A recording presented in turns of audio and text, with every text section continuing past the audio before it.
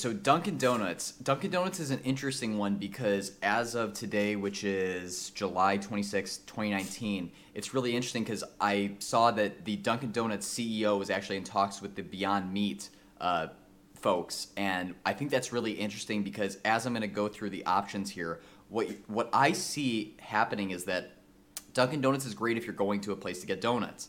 But the reality is that their menu doesn't really offer something that is a value proposition to a lot of people, to the average customer, that other restaurants don't beat them in. So for example, McDonald's has better tasting breakfast sandwiches than some of the ones that they offer here. And while it may not be as healthy or it may be marginally less healthy, most people will typically go to McDonald's for breakfast overthinking that Dunkin' Donuts might be the one. So I think that as we go through the options, as we hear that they're going to be talking to the Beyond Meat people, just as a little insight to the way that I'm seeing it, as I'm looking at their options, I think that's a perfect strategy in that they're going to open up the market for themselves to bring in people who are vegan, who are vegetarian, and who want some healthier options, even if it's a little bit more processed than would be ideal. Anyway, moving on, that's just a little insight into how I look at it. Option number one, the veggie egg white. This has egg whites in it, which is really high in lean protein. Without all the bad cholesterol that comes from the yolk, and I should say it's without all the cholesterol that comes in the yolk.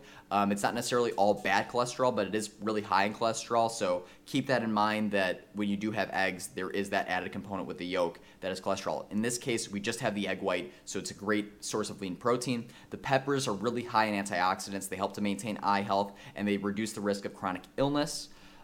Moving on, the spinach that's in it is really good for helping to maintain your blood glucose levels, as well as lowering the risk of cancer and improving your bone health. The American cheese increases our protein intake, but typically I would recommend against including the cheese. If you're somebody who needs more protein intake, then I would include it just because it gives you a little bit more, but bear in mind that this is really high in saturated fat and sodium, so there is that trade-off there. Also, ask for the multi-grain thin bread so that there's more fiber and healthy grains in the actual bread that's going to be in, that the sandwich is going to be in. I was actually originally going to recommend that you include the oatmeal and just take out the bun entirely and just eat the contents of the sandwich. But I looked at the nutritional facts and what was actually in that multi-grain brown sugar oatmeal, and really it was just a lot of added sugar. So unlike Starbucks, which includes dried fruit in its oatmeal, Dunkin' Donuts has a lot of added sugar in it, so it actually is not the healthy sugars that we want. It's really going to be more hurtful than it is helpful. So just keep that in mind. Not all sugar is made the same. In this case, it's added sugar, so I didn't recommend the oatmeal.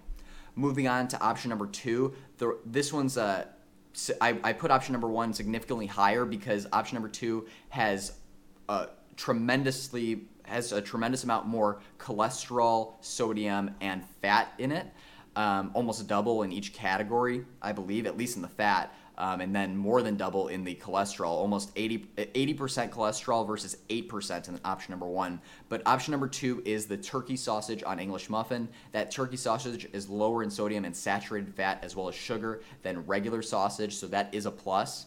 And then the egg is a good protein source, but remember, this is a full egg. This isn't the egg whites, so it's got that yolk, which means it's higher in cholesterol, and probably explains why this is more than 8 times the cholesterol of option number one.